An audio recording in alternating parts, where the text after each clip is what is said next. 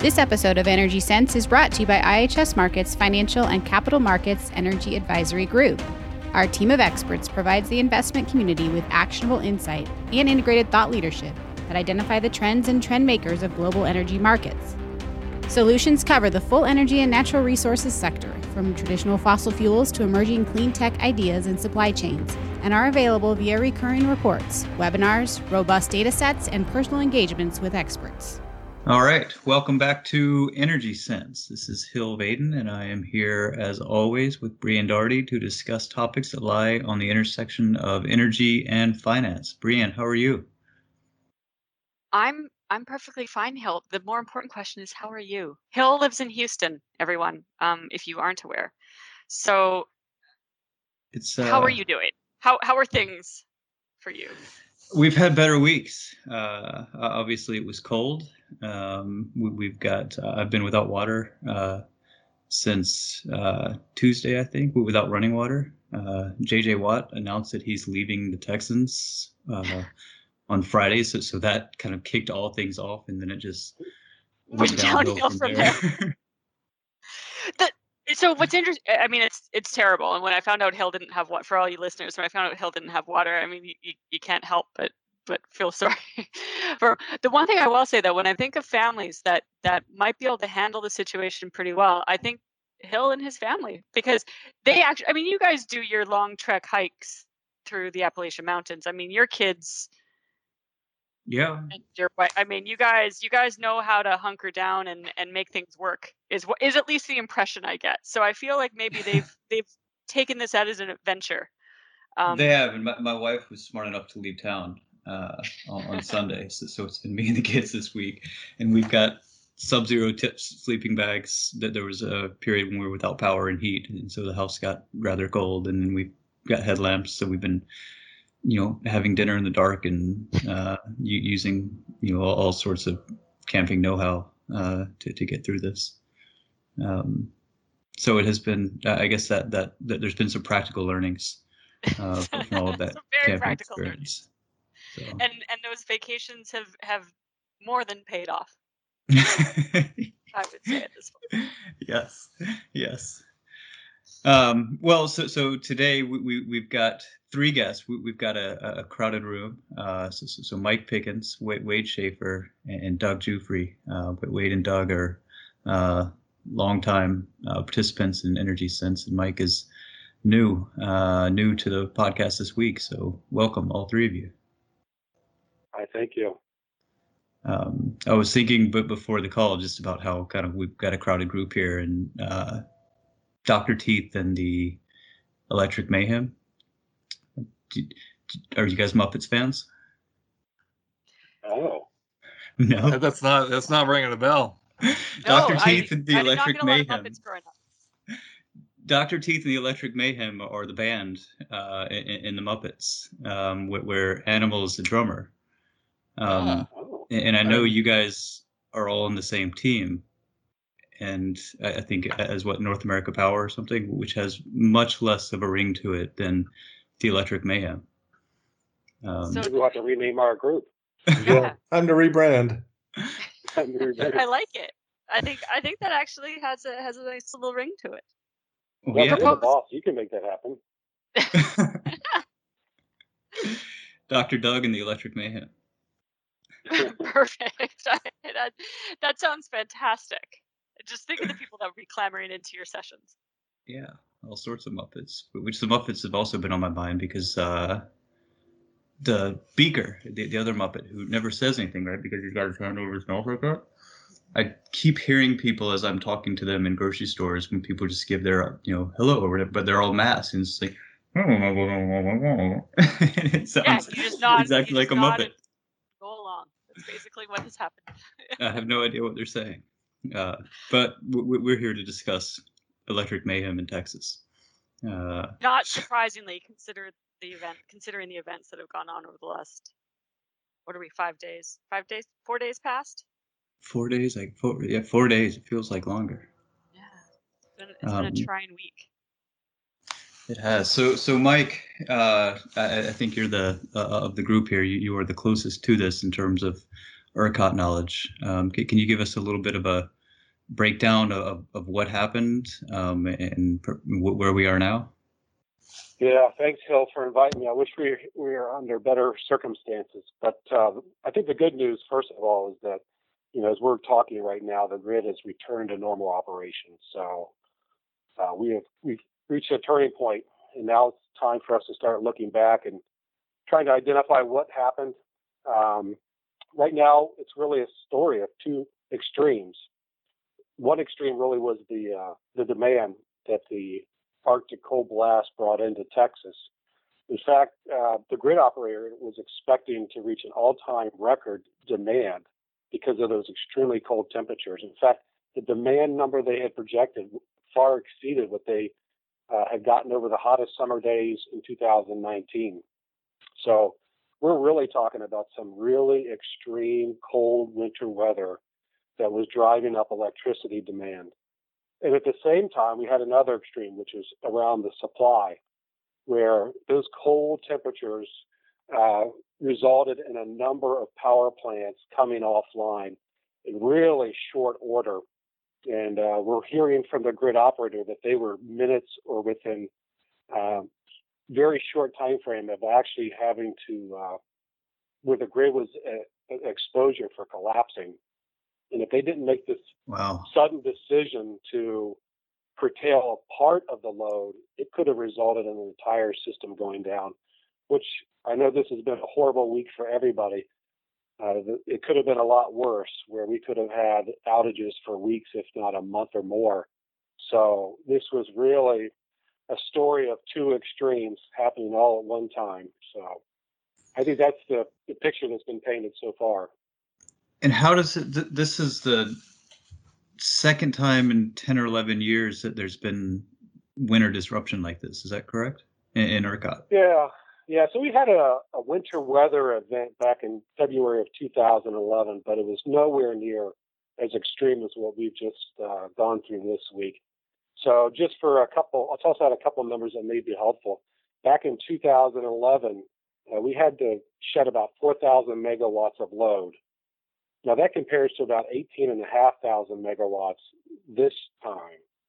Another important metric to keep in mind is just the amount of time that they had to have involuntary load curtailment. Back in 2011, the entire outage lasted about 4 hours.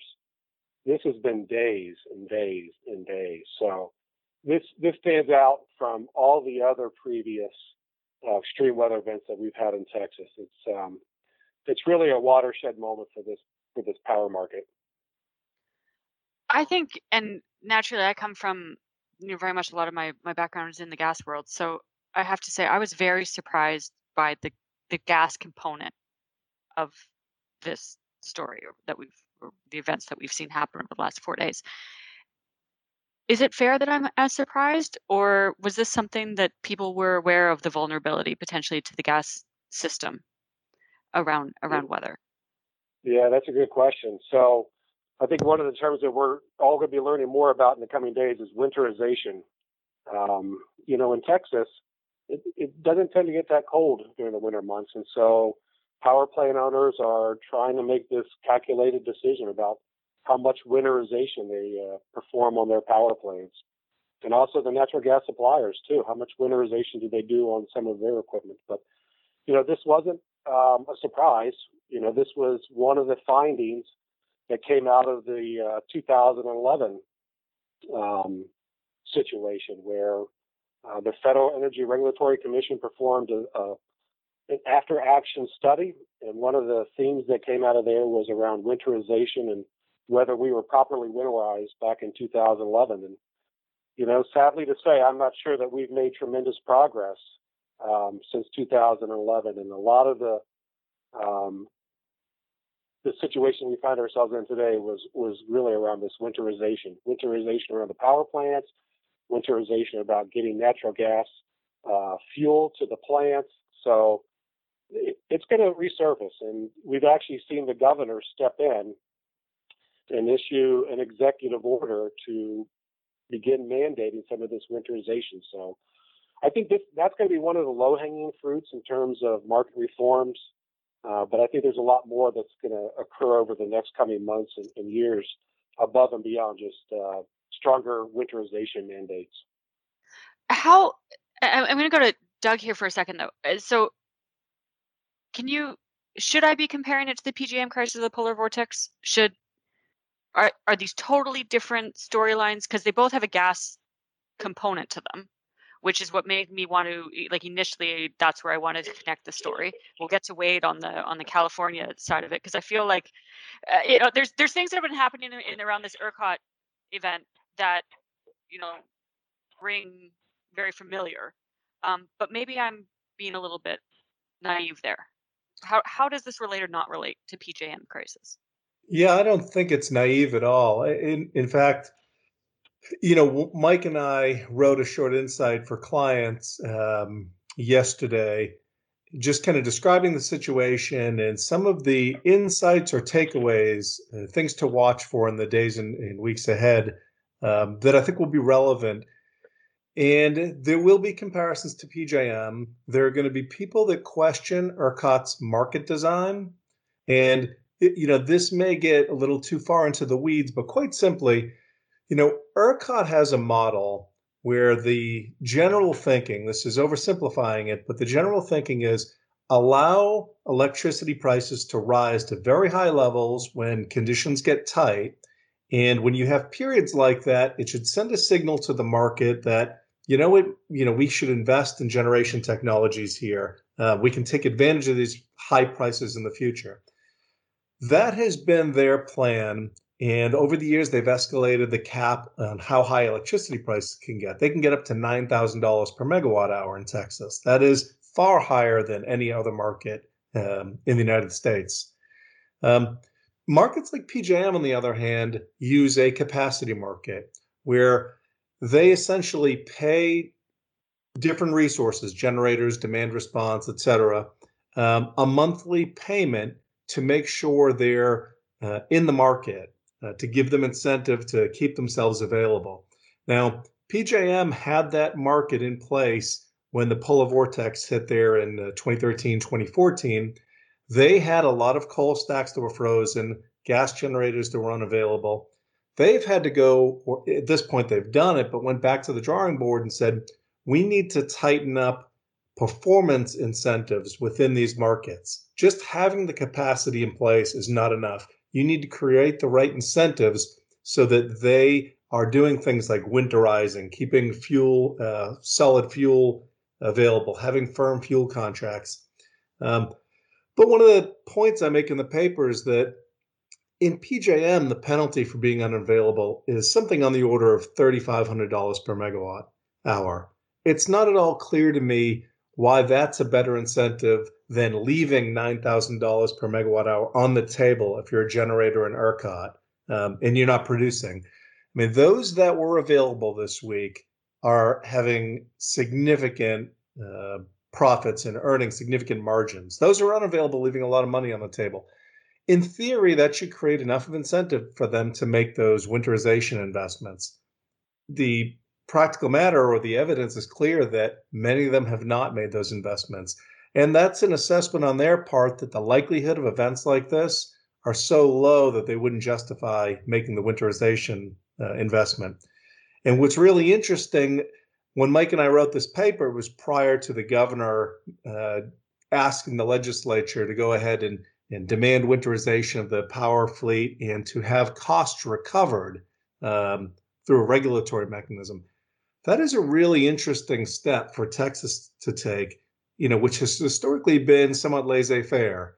Allow the prices to rise, the market will take care of it. That's proven that they haven't made those investments. And so maybe we're seeing a bit of a swing in the pendulum away from just very deregulated, allow the market, and more toward a regulated environment. How far that swings will be very interesting.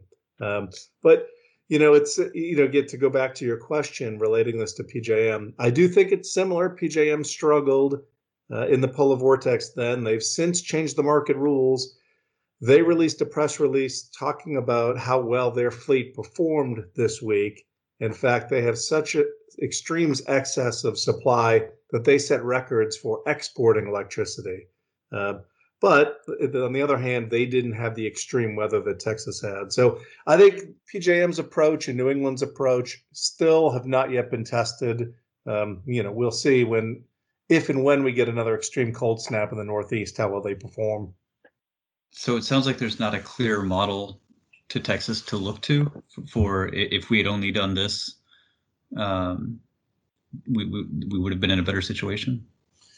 Yeah, I mean, I think it's not about market design and model because generators there are making very rational decision. If they truly believe that the potential for an event like this is so low, the winterization costs may not be justified by potential profits. And again, if this only happens once every decade, you're talking about a generation fleet that is already very concerned about a lot of wind and a growing amount of solar on the system that are depressing the revenue they're going to earn. And so for them to take on additional investments in winterization, they may be making a decision that it's just not in our best interest. It may very well be in society's best interest that those costs are incurred. And that's why I think this action by the governor, is very important because they're saying it's probably insufficient to just hope the generators make the investment on their own. We need to mandate it. And if we're going to mandate it, we probably need to allow them cost recovery. Do we have any ideas what that means to consumers? I mean, is this an extra $1 a month or an extra $100 a month? I don't have good numbers on that, but I think it is pretty clear. And one of the things we've been talking about and doing a bit more digging is, that much has been made about the wind turbine performance this week in ERCOT, and turbines being frozen. Wind turbines operate in very cold conditions and throughout North America. In Alberta, they've got wind that operates in quite cold conditions across the upper Midwest. It happens. There are investments you can make in winterization and de-icing to keep those turbines. It probably wouldn't make sense to do that in ERCOT normally. But if you are concerned, especially in the future, as wind becomes a much larger part of the mix, assuming we continue down this decarbonization road, it will likely make more sense and maybe those costs would be justified. What those costs are, I don't have great numbers on that. Okay. So then, I mean, to bring weight into this, when we spoke this summer, it was about call it the California electric mayhem. Right. Are there, I know we're different seasons, one's hot, one's cold. California and Texas are also different in many other ways. Are there any similarities here looking at this from more of an objective kind of policy perspective? Yeah, I mean, the recent events in California around the summer, but before I talk about that, I mean, I was sitting here, seeing the news and the devastation in Texas, and my KYSO app is going off telling me that there's alerts in California and asking generators to cancel maintenance and be available. So even in California, I mean, there's concern around the winter, and there it's a little different. There is electric heating demand does go up, but the gas system again is kind of the stress point, and I think we're all familiar with the environmental regulations, the move to decarbonize California. So I mean, part of it is the gas system can be tight on sort of peak winter days, and so it leaves questions about is there enough gas to go around for the power generators and everyone else who needs it to heat their buildings. So it's very similar to Texas. But on the other hand, I mean, part of it's also due to Aliso Canyon and the failure of that facility and restrictions around its operating levels, and they do let it operate above sort of regulated levels in an emergency, so that helps bring relief. But anyway, so I mean, even in California, when the emphasis is on summer, on heat, winter is also something to keep an eye on. And even this week, the operators were really looking at it, even though the conversation is all around summer. But I can talk about summer and similarities there as well. I mean, I guess what's similar is that it's a weather event, right? In California and the blackouts that happened there in August, it was extreme heat, sort of beyond what was expected, and historic records of high average temperatures across such a large portion of the state and across the whole region, the Western U.S. I guess what's different is the magnitude, right? So at the time, it was the worst was a gigawatt for 2 hours on a weekday evening, and then the power came back. And that, in hindsight, looking at the devastation that's in Texas, I mean, it's a bit of a blip as far as, system failure. I think the one thing to keep in mind is that if it could have been a lot worse in California, it could have been 5 times worse. It could have been 5 gigawatts later that week if customers didn't respond and cut their electricity consumption drastically later in the week when it was still very hot. And so in that sense, California kind of skirted by without experiencing the devastation that Texans have suffered. And in California, I mean, it was generators, bore a lot of the responsibility. And in the media, like in Texas, there's media discussions about it was renewables' fault, it was solar's fault. But really, I don't think anyone expected solar to be there at night when the sun was setting. And it's really a question about all the other resources that combine to make up the portfolio of generation resources that meet reliability requirements. And so one of the weaknesses on the supply side was gas generators, and when it's really, really, really hot out, right, the power plants are in the outdoor environment, they're heating up too. And when it's really hot out, they can't run at quite the same level that they do when it's sort of a normal cool day. And so you had a lot of gas plants in California not operating at full capacity. And so all that adds up. And in California, it wasn't an astronomical amount of outages, right? Like what Mike talked through. I mean, it was, forget, 20 gigawatts or something of gas plants or close to that were offline at one point. In California, it was more like 3 to 4 or something like that. And I mean, so it wasn't astronomical. It was certainly reasonable in history. It's just a question of, okay, it was really hot, supply side sort of reasonable things happened as expected. Why did the market not have enough power to keep the lights on? Why did we have to cut off electricity to people? And then that raises questions about really the policy design, the market design, what risks are being planned for. And now California is scrambling to recalibrate what risks society demands the power system to plan around. And so that's changing the way the grid operator and really the power community at large is planning reliability in California now heading into summer 2021. I think, and correct me if I'm wrong, Wade, when we had this conversation about California as well, one of the takeaways was sort of the increased importance, or at least people looking at it a little bit more closely, increased connections with neighboring grids and the ability for import of power during some of these situations. Mike, can we, and obviously, Doug, you spoke about how PJM pride itself this year, for instance, on their ability to export power. What about, my understanding, ERCOT runs solo here, right? There isn't that ability to import, or am I not understanding that correctly? Was there just no ability for them to maybe leverage off of some neighboring grids? Yeah, no, you understand it correctly. I mean, there's really limited interconnection with the rest of the country in ERCOT. They can import some from Mexico, really small. They can import some from what's called the Southwest Power Pool. They can import some from what's called a MISO market. But really, they're almost isolated in and of themselves. And I think that's partly what contributed to the grid operator making that decision to shut load, because there isn't an ability to really bring in large amounts of power to meet this sudden, unexpected demand. I know there's going to be conversations about should ERCOT be more connected to the broader country, and those are going to be some policy decisions that I think you're going to hear more about in the coming days. But right now, they are. Because what's interesting, if you look at Texas as a whole, though, I mean, Texas as a whole is actually connected to all the power grids. So, for instance, El Paso, Texas, is actually connected to the Western interconnection. If you look up at the Texas Panhandle, that's connected to the Eastern interconnect. If you look along the Louisiana-Arkansas border, that's connected to the Eastern interconnect. So, Texas is unique. It's got this real mix of, most of it's pretty well isolated, but you've got some of the surrounding areas that are connected to the broader power market. So, and maybe it's an unfair question, because I know we're still waiting for data to come in, and it could be just purely speculative. So it might be an unfair question to you, but would it have helped? I mean, is that? No, Okay. Not to this degree. I mean, the scale that we're talking about here is enormous. So, for instance, when ERCOT put together their final winter outlook, and under normal weather, they were expecting about 58 gigawatts of electricity demand at the highest hour.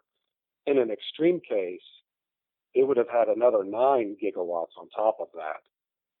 But the day before they shed load, it got up to almost 74,000 megawatts. I mean, these are the difference between what they forecasted and what they started to anticipate the day before. The gap's just so large that you wouldn't have been able to bring in additional power from neighboring markets and solve this problem. It was just too big.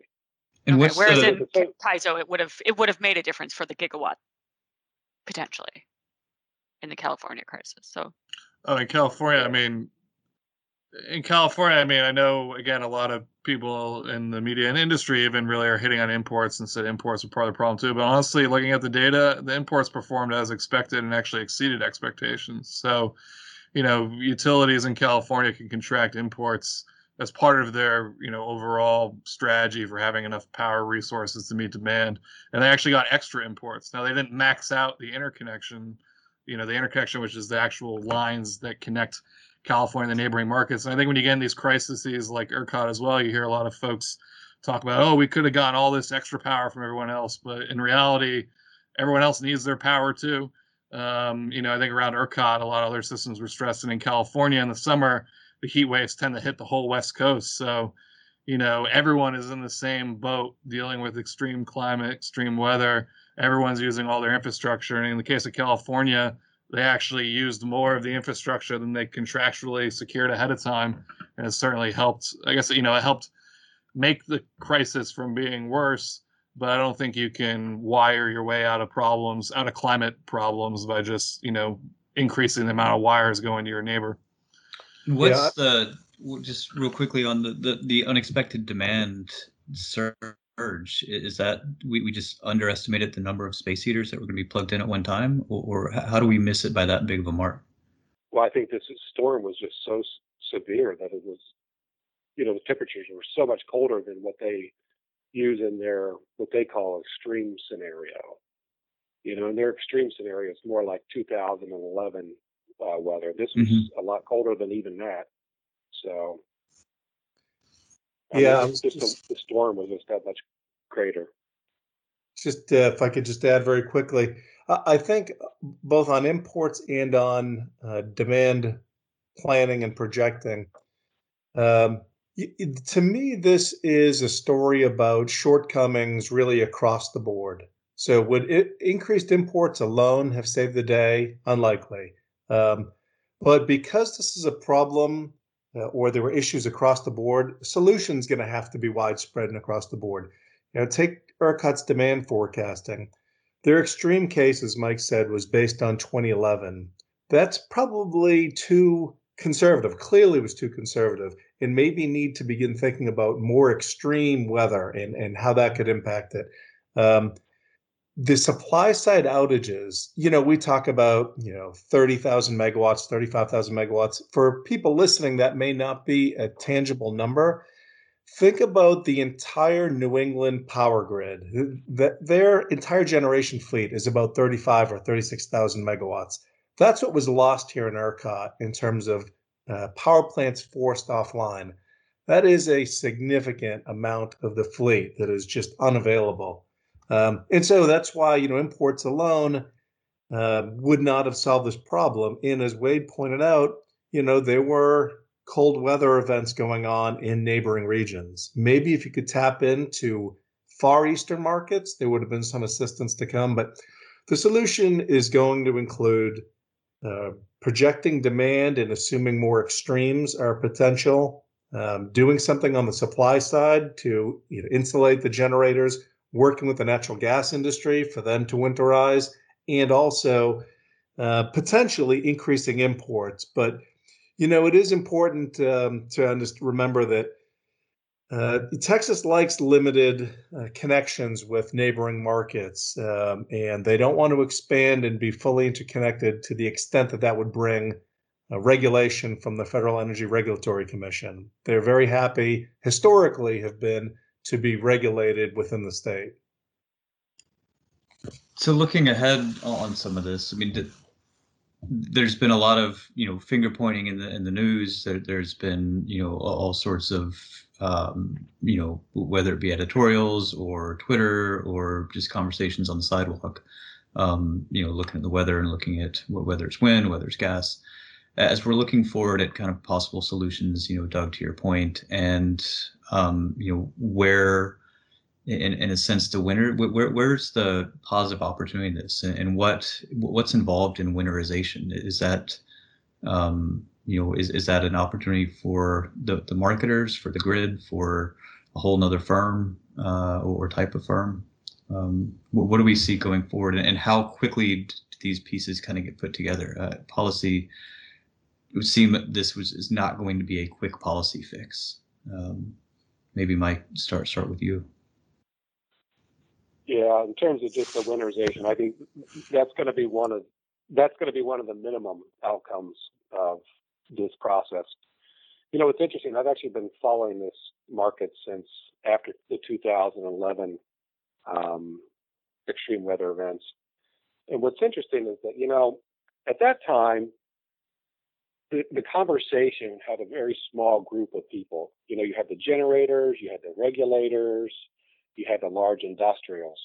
What's different about this time is you now have the voters, and you have the policymakers, and you have the governor. The circle's much, much bigger. And so I think we can expect a much different outcome because you're broadening that conversation. In the past, the state legislator said, look, we've made our decision about the market design.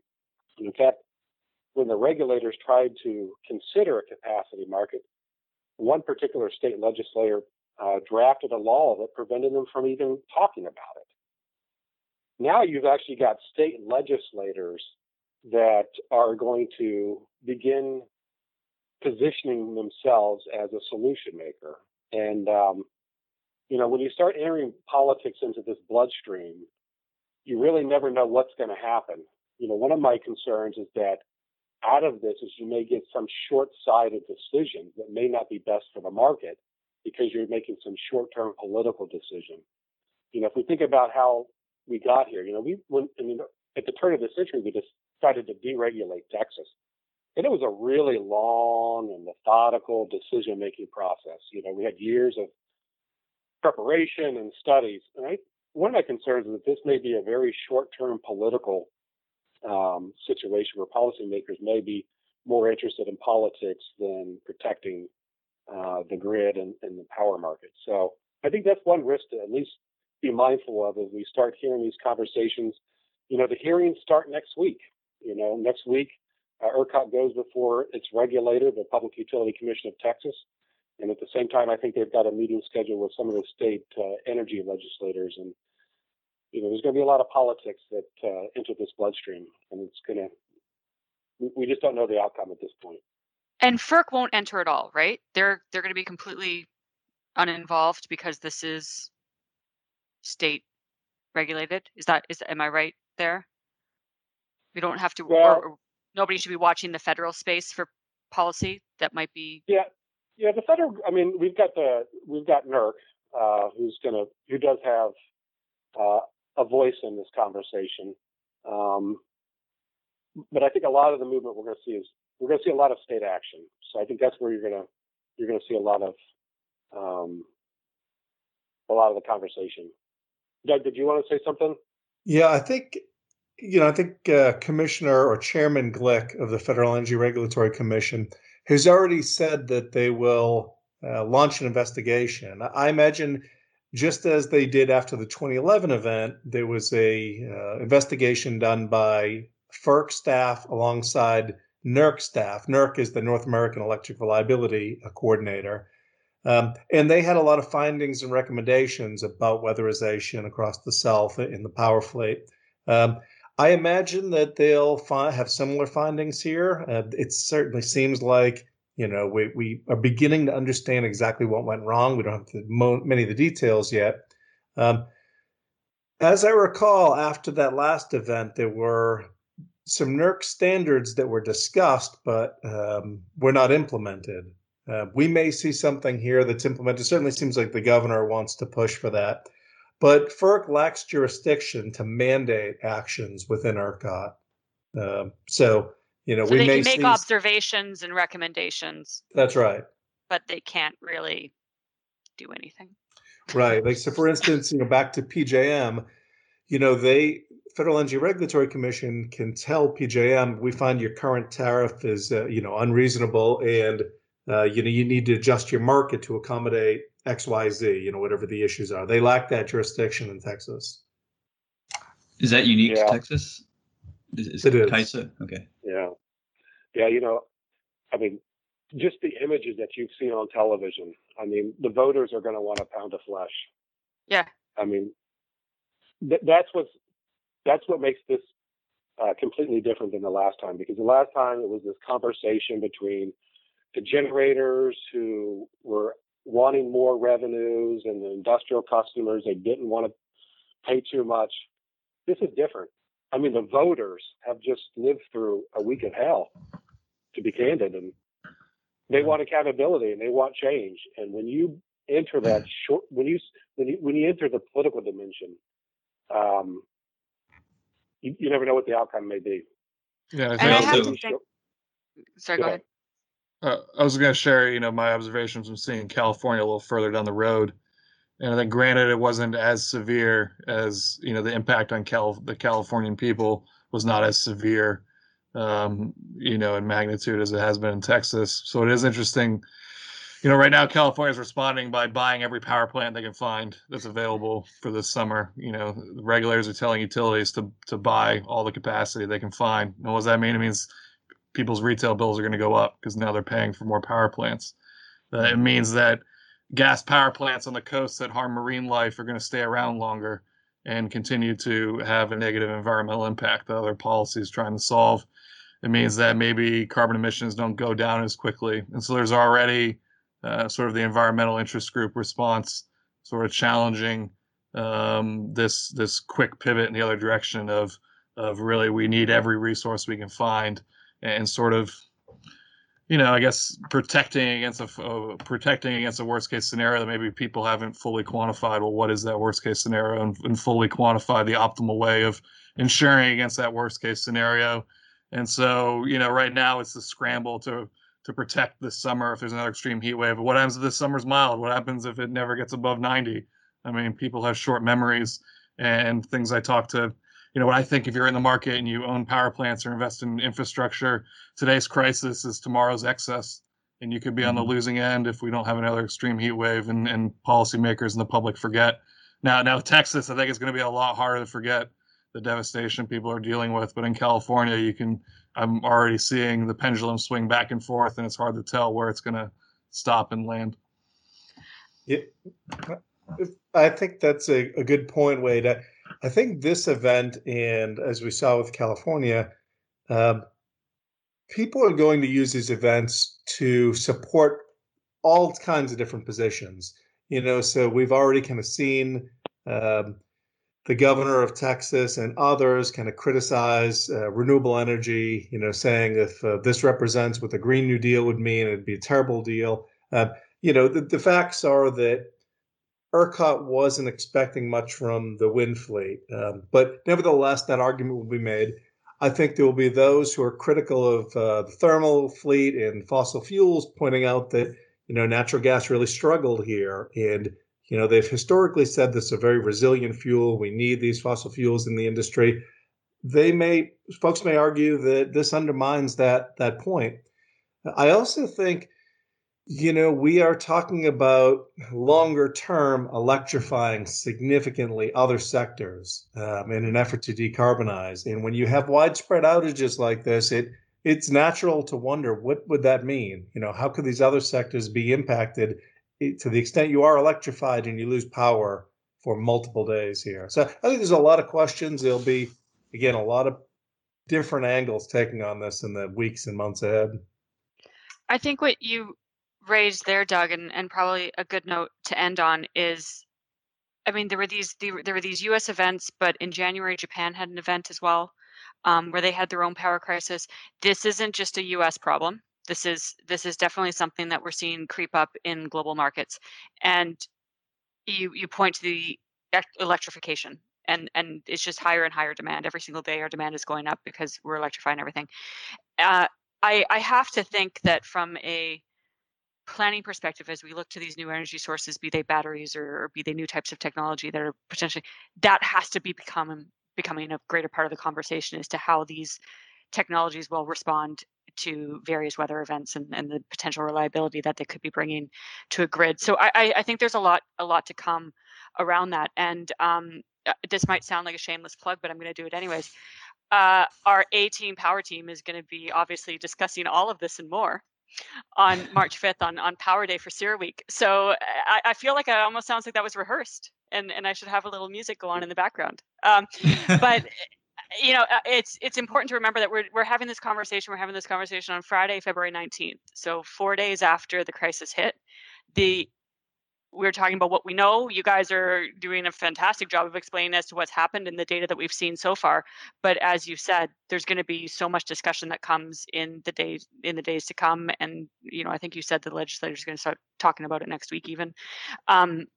So as we look at that, what is it that you guys think March 4th? Let's imagine this conversation happening March 4th with all of you guys. Where do you think what do you think the conversation is going to be dominated about? Is it going to be about policy, or is it going to be about the actual technical aspects of how we fix the system from a physical standpoint? I think on March 4th, it's still going to be politics. It's going to be theater.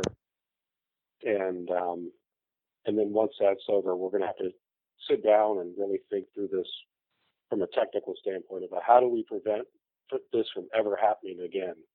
And I think that's when the real work begins.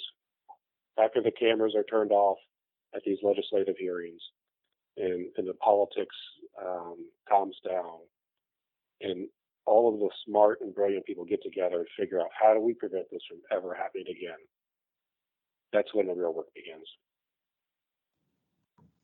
I think people will be grappling with the uncertainty, grappling with what world do we live in, what world will we live in a year from now, 5 years from now, 10 years from now. And I think the important thing to try to keep in mind is, as we recover and heal from trauma and the crisis that happened, is just there are solutions. It's more a question of society determining what risk is acceptable, what cost are people willing to pay to insure against those risks. And I think really just realize that we're on the beginning edge of just a technology-driven revolution that has the potential to usher in a lower carbon future, and that there are technology solutions. And one thing, analytics and responding on the demand side, because I look at California, even though the lights went out, collectively all of California cut 4 or 5 gigawatts of electricity demand and kept the lights from going out later in the week. And if you could use analytics to automate all that, to scale it up and to manage it all, through technology, it can really help protect against a lot of these risks in perhaps a reasonable cost way. So I think even though, something traumatic just happens, even though there's a lot of fear that could happen again, I think there also needs to be a healthy dose of, bravery and realizing that there are solutions and technology-enabled solutions, and that we can figure it out and figure out how to move forward. Yeah, and I would just kind of echo that. I think there's going to be a lot of discussion about how we need to plan more effectively and plan for more extreme scenarios. I think that's true for both what happened in California and what's happened in Texas here, was maybe an underappreciation for how extreme weather can impact the grid, both on the demand side and the supply side. So they'll be rethinking that. And then there's going to be a frank conversation about what are the costs involved in insuring the system against this type of event, and is there a willingness on consumers' side to incur those costs? I mean, I think at this point it'd be hard to think that the cost of this event would not justify some investment. But as we go forward and this begins to fade in people's memories, are they going to be willing to accept higher electricity bills, to minimize the risk of this happening in the future. Well, time will tell. Yeah, and I think also there's some, just sitting in here in Houston, I mean, there's some bigger things outside of the immediate focus on power where, I mentioned to you guys earlier today that I went to the grocery store last night and there was nothing there. That there was, all the fresh food was gone. I couldn't even get a frozen pizza. And so there's, bigger in a sense, or not bigger, but there are other challenges in this. And when I walk up and down my neighborhood, every third or fourth house has water pouring down its driveway because the codes around the building hadn't addressed the idea that your outside pipes are going to freeze. Mm-hmm. And so we've got the generation issues and the demand issues, but there's other things that if this becomes an every 10-year event, coincidentally, J.J. Watt's rookie year was 2011, the last time of this event. So maybe this is all tied with his. This is all tied to J.J. Watts. Maybe we need to be on the Tom Brady schedule. Right. Just never retire. Well, watch out in Ohio if he signs with the Browns. That's the rumor. I think the Jets were asking for him, weren't they? I feel like I read an article. I think he wants to go to a contender. All right. Well, needless to say, this was a timely conversation, and we really appreciate all three of you have been swamped this week. Especially Mike, I can't even imagine. And also great appreciation out to Hill, who's managed to make it on a call even with no running water and spotty electricity.